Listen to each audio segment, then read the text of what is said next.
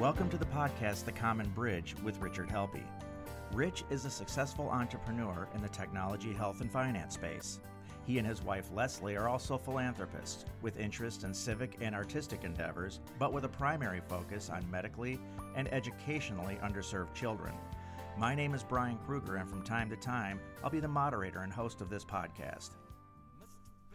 Problems that we have in the country are solvable, and they're probably not solvable the way we're approaching them right now through partisan politics. I've spent a good deal of time in healthcare. I am familiar with the legislation. I'm familiar with past practice. And there's some things that we need to do as a country that folks don't want to touch. And central to this is the notion of employer-provided health insurance. It really doesn't make sense in today's economy at all. In fact, it is a artifact of a 1945 rule when there were wage and price controls, and you couldn't give people salary increases, but you could provide them benefits on a tax-free basis. That's interesting, Rich, and I wanted to ask you straight out, because you're one of the first guys I've ever known that actually has their arms around the origins of this, because people think that, it's a right, must have been around for a long time, and you can snap a chalk line on when this starts. There's a reason that it starts, and people start thinking, well, the government is going to have some sort of play in my own personal health care, and you've mentioned 1945. It's a post-war thing, is that correct? It is, and the tax treatment, let's start there. It's inherently unfair. How so? You have two people living next to each other. Chris has a very well-funded health plan. It's worth $30,000 a year, a lot of first dollar coverage, extensive benefits, great provider network, pays zero taxes. Next door to Chris is Pat. Pat has a very meager plan. It has very high deductibles. It doesn't have as extensive of a network. There are longer wait times. It's worth on the market about $8,000. Pat pays zero income tax on that. So let's start there. Now, one of the arguments you're going to hear, in fact, you've heard frequently, and you'll hear it during this 2020 debates ad nauseum, is that people like their employer-provided health care. And you'll hear the big health plan saying it's a very efficient market that takes care of 180 million Americans.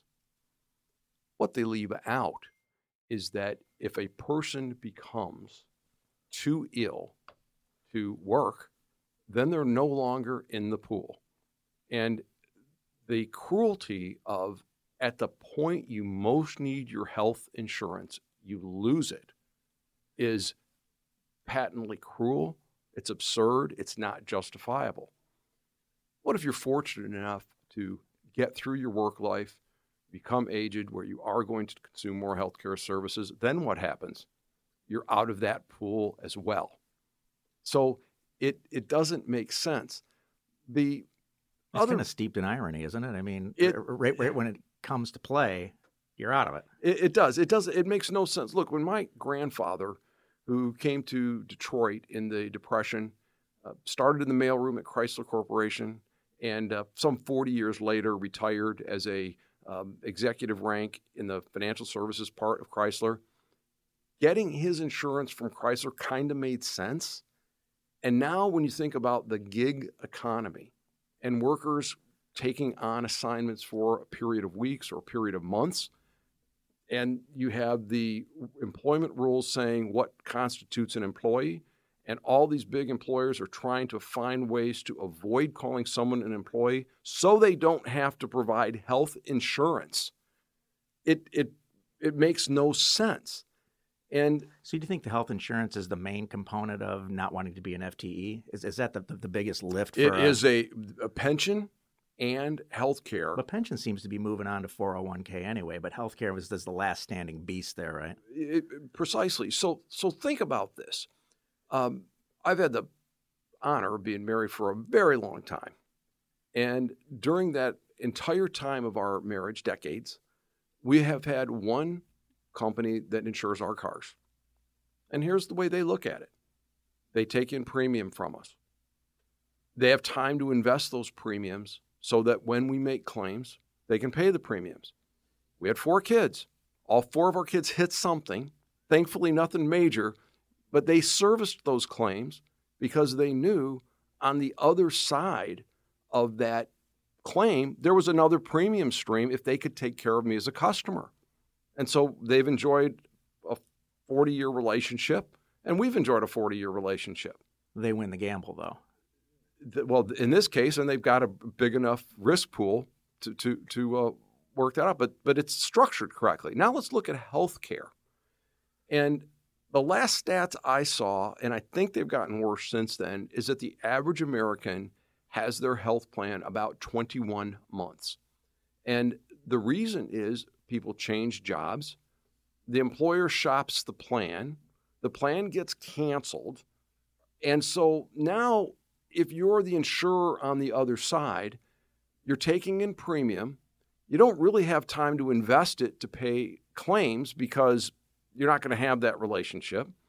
When a claim comes in, there's not an incentive to service that claim because there's not a premium stream on the other side. And this happened to me personally, by the way. And so their machinery is set up to say, we're not going to pay the claim. And they've got a lot of machinery to deny that claim. And isn't that sort of protocol now, is that something comes in, initially reject it, and then you need to prove to me why? So there's a lot of no's before a yes, right? Exactly. And it's structured that way, and you can see the economic incentive. But we need to liberate health insurance, which is a longitudinal need, from employment, which is not a longitudinal need. When it comes to health insurance, it doesn't make any sense to get it from the employer. And as an employer, it's a nightmare. It's a headache, and it's something you really can't meet everyone's needs. Now, if you want to look at this from an ideological standpoint, on one side there is, hey, you know what? The government provides everything, and it's illegal for anyone else to provide like services or like insurances.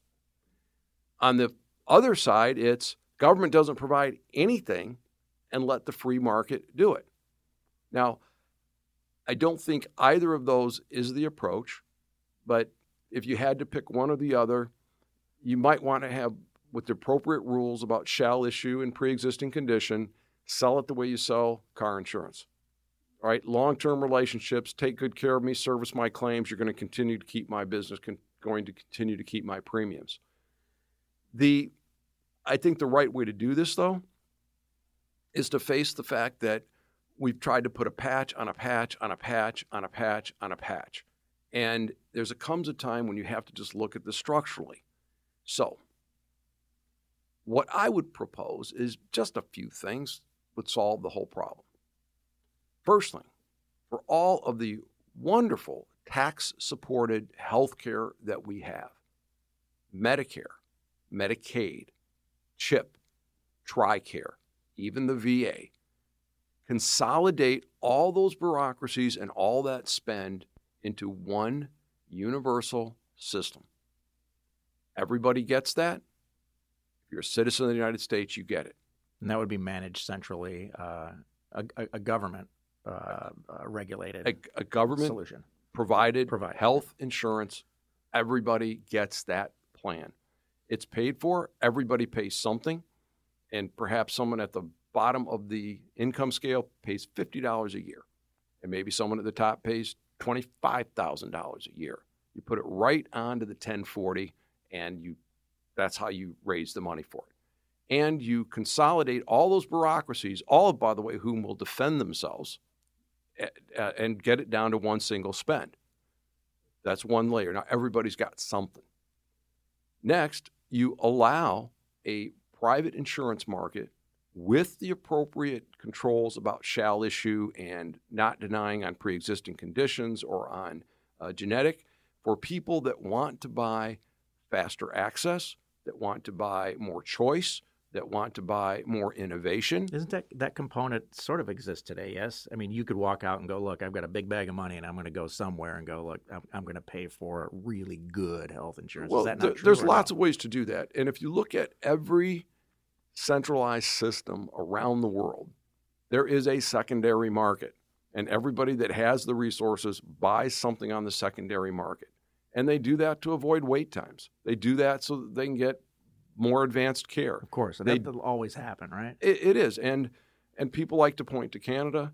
And frankly, Canada's system works well because they have the United States next door as their secondary insurance. And I had thousands of hospital clients. And all of them on the border and in the Sun Belt were all set up to take in Canadian patients who had insurance. If they didn't want to wait the months for their knee surgery or their hip surgery or their heart surgery, they came to the United States. And let the market innovate. I mean, if somebody points to a podcast or a device that the central government invented to let us have conversations like this, then great. But look where the innovations come from. They come from the private sector solving something, yet distribution's not great, all right? And you can't, and I'm of the belief that we have all the resources in the country to provide some level of care. And that's where that first leg comes from. The third thing I would do, if it was possible, tomorrow, I'd make everybody eligible for Medicare Part D. Medicare Part D covers drugs. It's a fair fight. It pits the insurance companies against the pharmaceutical companies. Okay, so there's no copay with D. There's just there's copay. But you pick. You pick. The Medicare Part D is been a stunning success. 95% subscriber satisfaction still. It is running 40% below the cost projections. And how did they get there? They made it insurance. If when a person becomes eligible for Medicare, you don't have to sign up for Part D. But if you wait until you now have drug needs, the catch-up premium is really steep. So it attracts in the 80% of the people that are only going to use 20% of the services, and provides enough funding for the 20% that are going to use 80% of the spend. And by the way, this isn't an idea that was invented in the good old USA. The Australian national system uses something very, very similar, and it works really well. How long do you think that's been going on in Australia? I'm not familiar with it. Don't know how long Australia's had that, but just wonder if it worked out the kinks yet. I mean, if they're all aware. We start paying in when you're 19. Really? Yeah, and you don't have to. But if you wait till you're 28, it's a lot of money to get in. All right. So it's true insurance. And then the fourth leg that I'd put on this would be a very simple: tax the benefits. All right. Remember the origins. The origins was I can't give you wages, so I'm going to give you this health insurance. It has monetary value. I guarantee you give somebody on their W-2, they made $45,000 a year in wages, and they made $25,000 a year in health insurance benefits. Now they're going to start paying attention to utilization. They're going to start paying attention to what's in that plan, and they're going to work to bring the cost down. And you could phase that in over 5 years. And before you ask, I'll tell you, if there's only of those four things that I outlined, what would be the key, the catalyst to actually get us on the right course? The key would be to start taxing the benefits. You could do that, phase it in 20% a year over the next 5 years. Because you think that gets somebody's attention. It starts to put the economics down into the very powerful free enterprise engine that we have, and it lets consumers make choices, and it creates the moral hazard of consumption prior to utilizing services. Now, I want to make sure before I leave that topic, though, that there's two sides of the coin about utilization. So the tools of co-payments and deductibles were used to somewhat prevent the capricious use of health services. And it does work. and healthcare utilization does come down. But they've also found that it comes down inappropriately. People don't get the needed care because they don't want to have to pay the deductible or don't want to have to pay the copay. I see. And so that is a real hazard. Yeah, but becomes a block. Yeah. But if you start taxing somebody for that $25,000 plan, you're not saying you can't have it. You're just saying it's compensation. You're going to pay taxes on that. We'd really get this looked at. Cool. All right, I'm going to shift gears a little bit, and I know you've been you have a long history of supporting incentive-based education mentor programs. I'm going to veer off of that even a little bit too. I just want to take a look at just general landscape of today's public education. I think it was John Adams early on, and the Founding Fathers made education a priority and said, we do need to educate our young, and I paraphrase greatly. We're at a stage now where it seems to be failing at a lot of levels. Can you speak a little bit to maybe how that's changed, and maybe not a 4-step program, but if you get to wave the magic wand, I know you think about this stuff a lot. Where would you go if it was like, we're all going to listen to Richard Helppie here for a little while, and here's his ideas on the direction of helping education today? Well, I think many people would agree that one of the wisest and most accomplished Americans was Abraham Lincoln. And Abraham Lincoln was said to do his homework with a piece of coal on a shovel on the hearth by firelight. So let's not do that. Let's move. Let's move to the future. All right. And I first want to step back and talk about how absolutely vital education is. And the future of our country relies on it. And an educated populace. And an educated populace. So let's take a fictional character, a childless miser with a heart of stone. We'll call him Rich. Let's think of another name. I think Dickens might have said Ebenezer or something. But anyway, this well played. This fictional person is working let's say they're making a medium wage, and they've been frugal and they've saved their money, and their plan is to retire and rely on Social Security and Medicare to supplement their pension. Okay, that's their plan.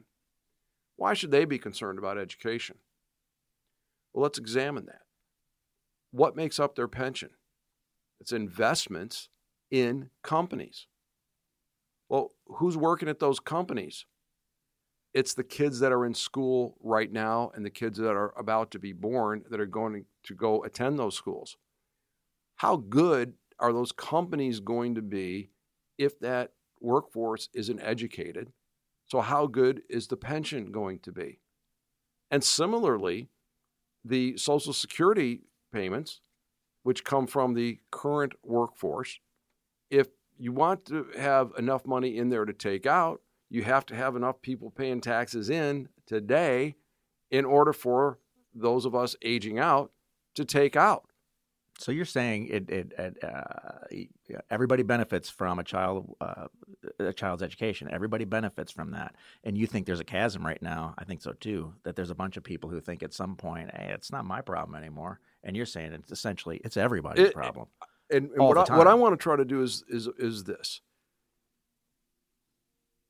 appeal to the heart of people. The right thing to do is to take care of that young person who is growing up regardless of the circumstances that they're in. They didn't cause the circumstances. They're kids. Let's get them educated because it's the right thing to do so that they have the best chance of a future.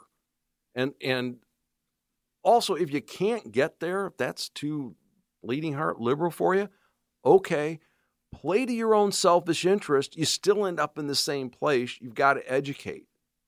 And Do you think the mindset's different now than it was, say, in 1955, 10 years after the war? It seemed like everybody seemed to be on the same page. Oh, they were building good schools. They were building, teachers were valued heavily. I remember, parents dropping their kids off saying, look, deal with my kid how you will. You go after him if he needs it. That's changed. I was sorry you brought that up because corporal Can of punishment worms was just still a opened. thing Yeah, that's when I right. was in junior high, and Me too, those yeah. boards were hanging on the wall. Yet I am really glad that nobody struck my child or my grandkids. So, right. So there's that. But yes, I think that adults during the time I was going to school, all right, which was not in the 50s. I was not old enough to go at that point. But yeah, there was more of a community spirit. There was, and the schools weren't independent either. They were supported by community organizations. They were supported by law enforcement. They were supported by more robust church activity. The juvenile justice system at that time also was geared to getting the kid back on track. And it was not the adversarial adult type of juvenile justice system that it's devolved into. And we also have burdened the public schools with a lot of social engineering. We've burdened them with many requirements and nutritional as well. I mean, it's now we feed them, teach them. I don't have a problem with that, but we do a lot. There is a lot, and that's all going through that budget. And by the way, there's some wonderful things. There's kids that get breakfast, lunch, and dinner, all right, and on the weekend they get a food pack. Mm-hmm. And in the summer, they can come in and get food pack. I have no problem with that. If their family could come in, as long as it would get to the end that you're talking about, and let's get a kid who's ready to go out of the gate at 18. That's right. And there's and so when you think about things that we did, let's look at the technologies of the time. The telephone back then, that was the breakthrough technology. We had a universal access regulations in place so that everybody had some phone service. The internet today needs to be the same way. That's the gateway. School me on this, and it's probably a lot less access than I think it is, isn't it? I'm assuming that everybody has it, but I'm sitting here with it. It is. I'm not asking for numbers, but is it a lot less total coverage for internet access than I'm thinking? Don't know, yeah. But I know that there's devices that I have and that I carry that not everybody could afford. Yeah, I assume information immediately, and maybe I shouldn't make that assumption for everybody. Or like we see in Wayne, I guess we see that straight away. We don't see kids that have that kind of access to information right away. Yeah, and actually, kind of as a sidebar on this, with education, when I was in school, there was no such thing as, gosh, put your phone away, right? Yeah. Didn't exist. Your phone was at home, right? Yeah, tethered to something. Hopeful that your mom or dad didn't get the call you didn't want them to get. But that's a different story. I'm sure you had some of those.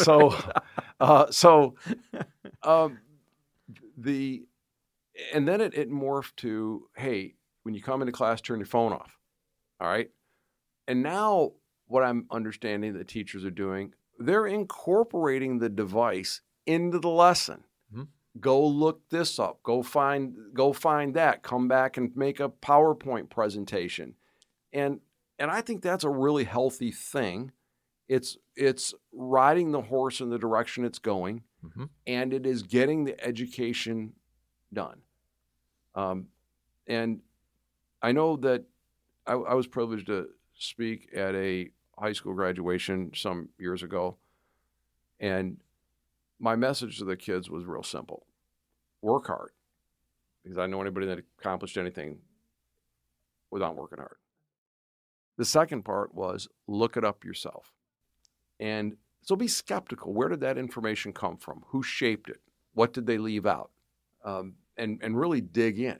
Ask the question. Keep asking the question. Right. And so right now we're looking at antitrust things around big tech. Mm-hmm. And we have to find the right answer there. We'll find it eventually. If I had 3 hours with you on that, we're going to do that in another episode of this podcast. I would love to hear your take on that. We can't do it now, but... Yeah. And then the third thing was take care of people. Yeah. And I think we're getting there. So, but your original question was relative to Just where the public education. schools and Yeah. education, and they're not, the public schools today are not the melting pot that they were in every community, because today families have more choice.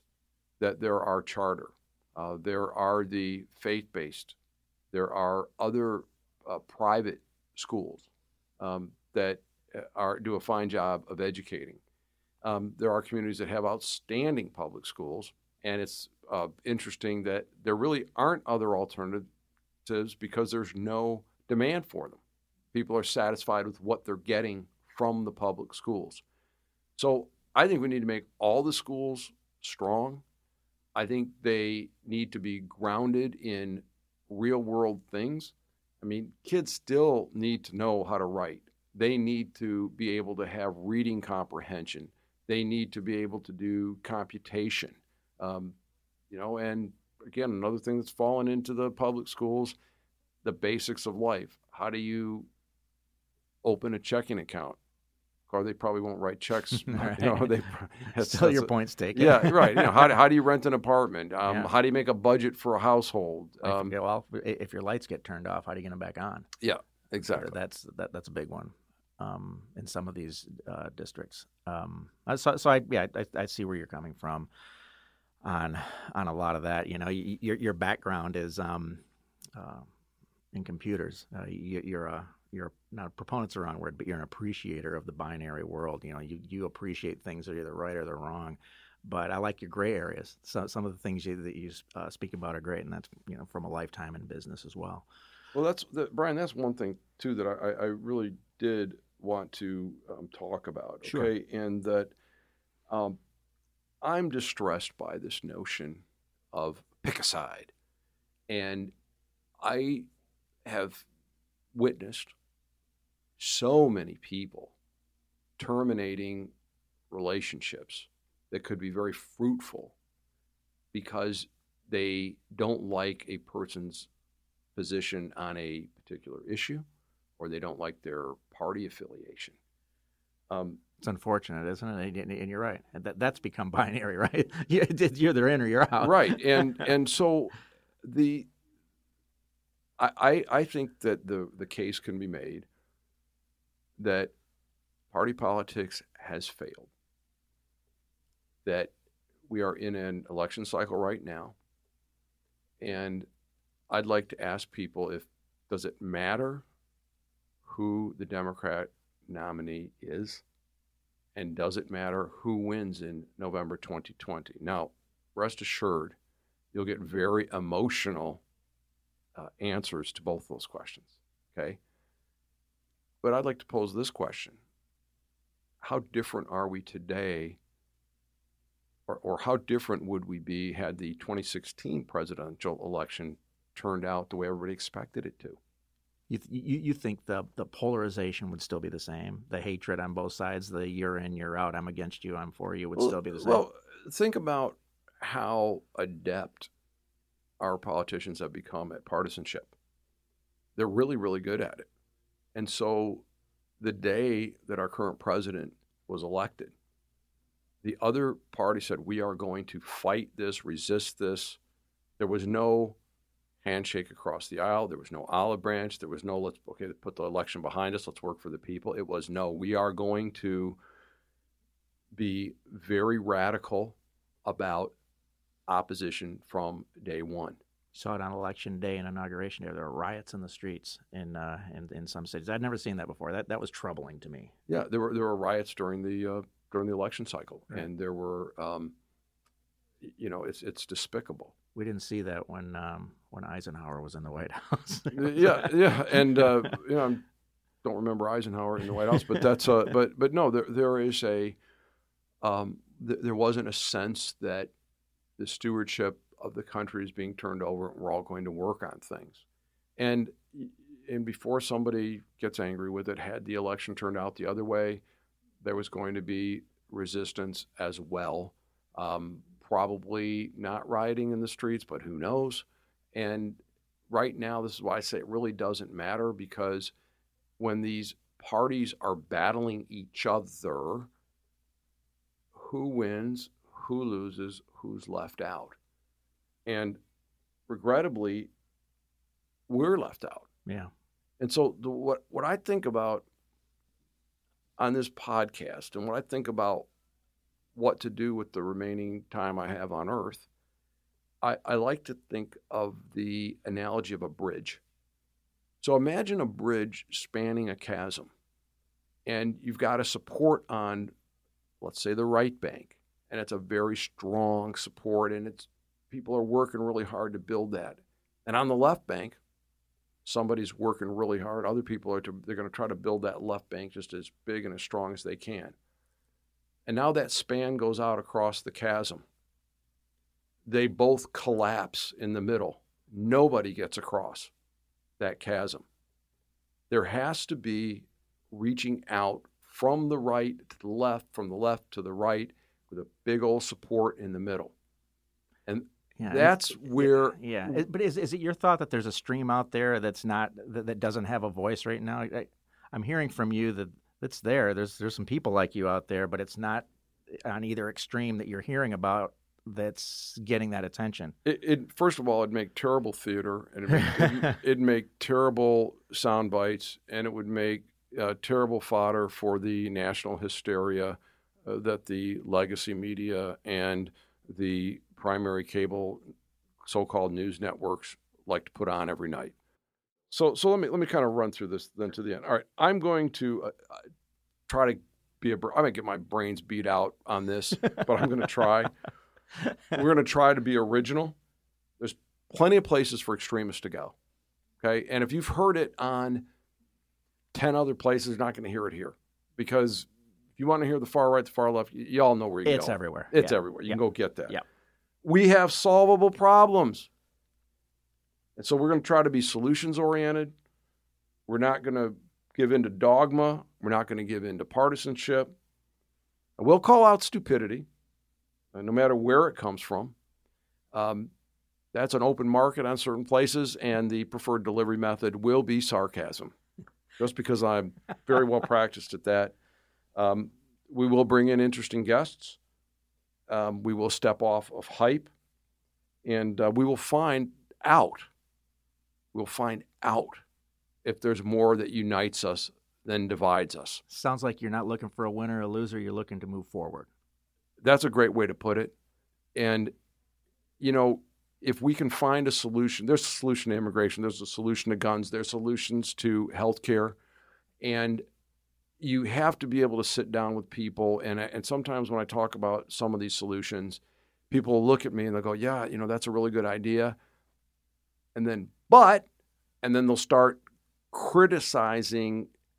If they're a Democrat, they'll start railing on the Republicans. If they're a Republican, they'll start railing on the Democrats.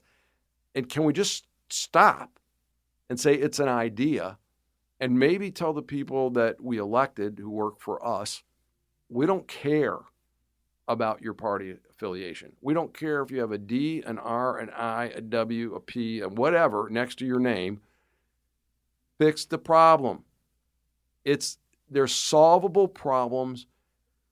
We can compromise. Not everybody's going to get their own way. But this notion that we're going to go from one extreme to the other and then be surprised that we have this national anxiety. In this face of this really robust economy, and if you looked at the statistics that came out this week about how the household incomes are up and wages are up, and it should be happy days are here again. But instead, we have other statistics that show that we've got a lot of social ills. And we need to calm down, back away from the partisan brinksmanship, and let's talk about what ails us and how to solve it. Folks, you've been listening to Richard Helppie, businessman, entrepreneur, and philanthropist. And this is the first edition of the podcast, and we look forward to having a couple of more episodes down the road. Rich, thanks a lot for coming, and I can't wait to hear your next episodes. This is going to be exciting, and I think you have a lot to talk about. Thank you very much. Thanks, Brian. You have been listening to Richard Helppie's Common Bridge podcast. recording, and post-production provided by Stunt 3 Multimedia. All rights are reserved by Richard Helppie. For more information, visit richardhelppie.com.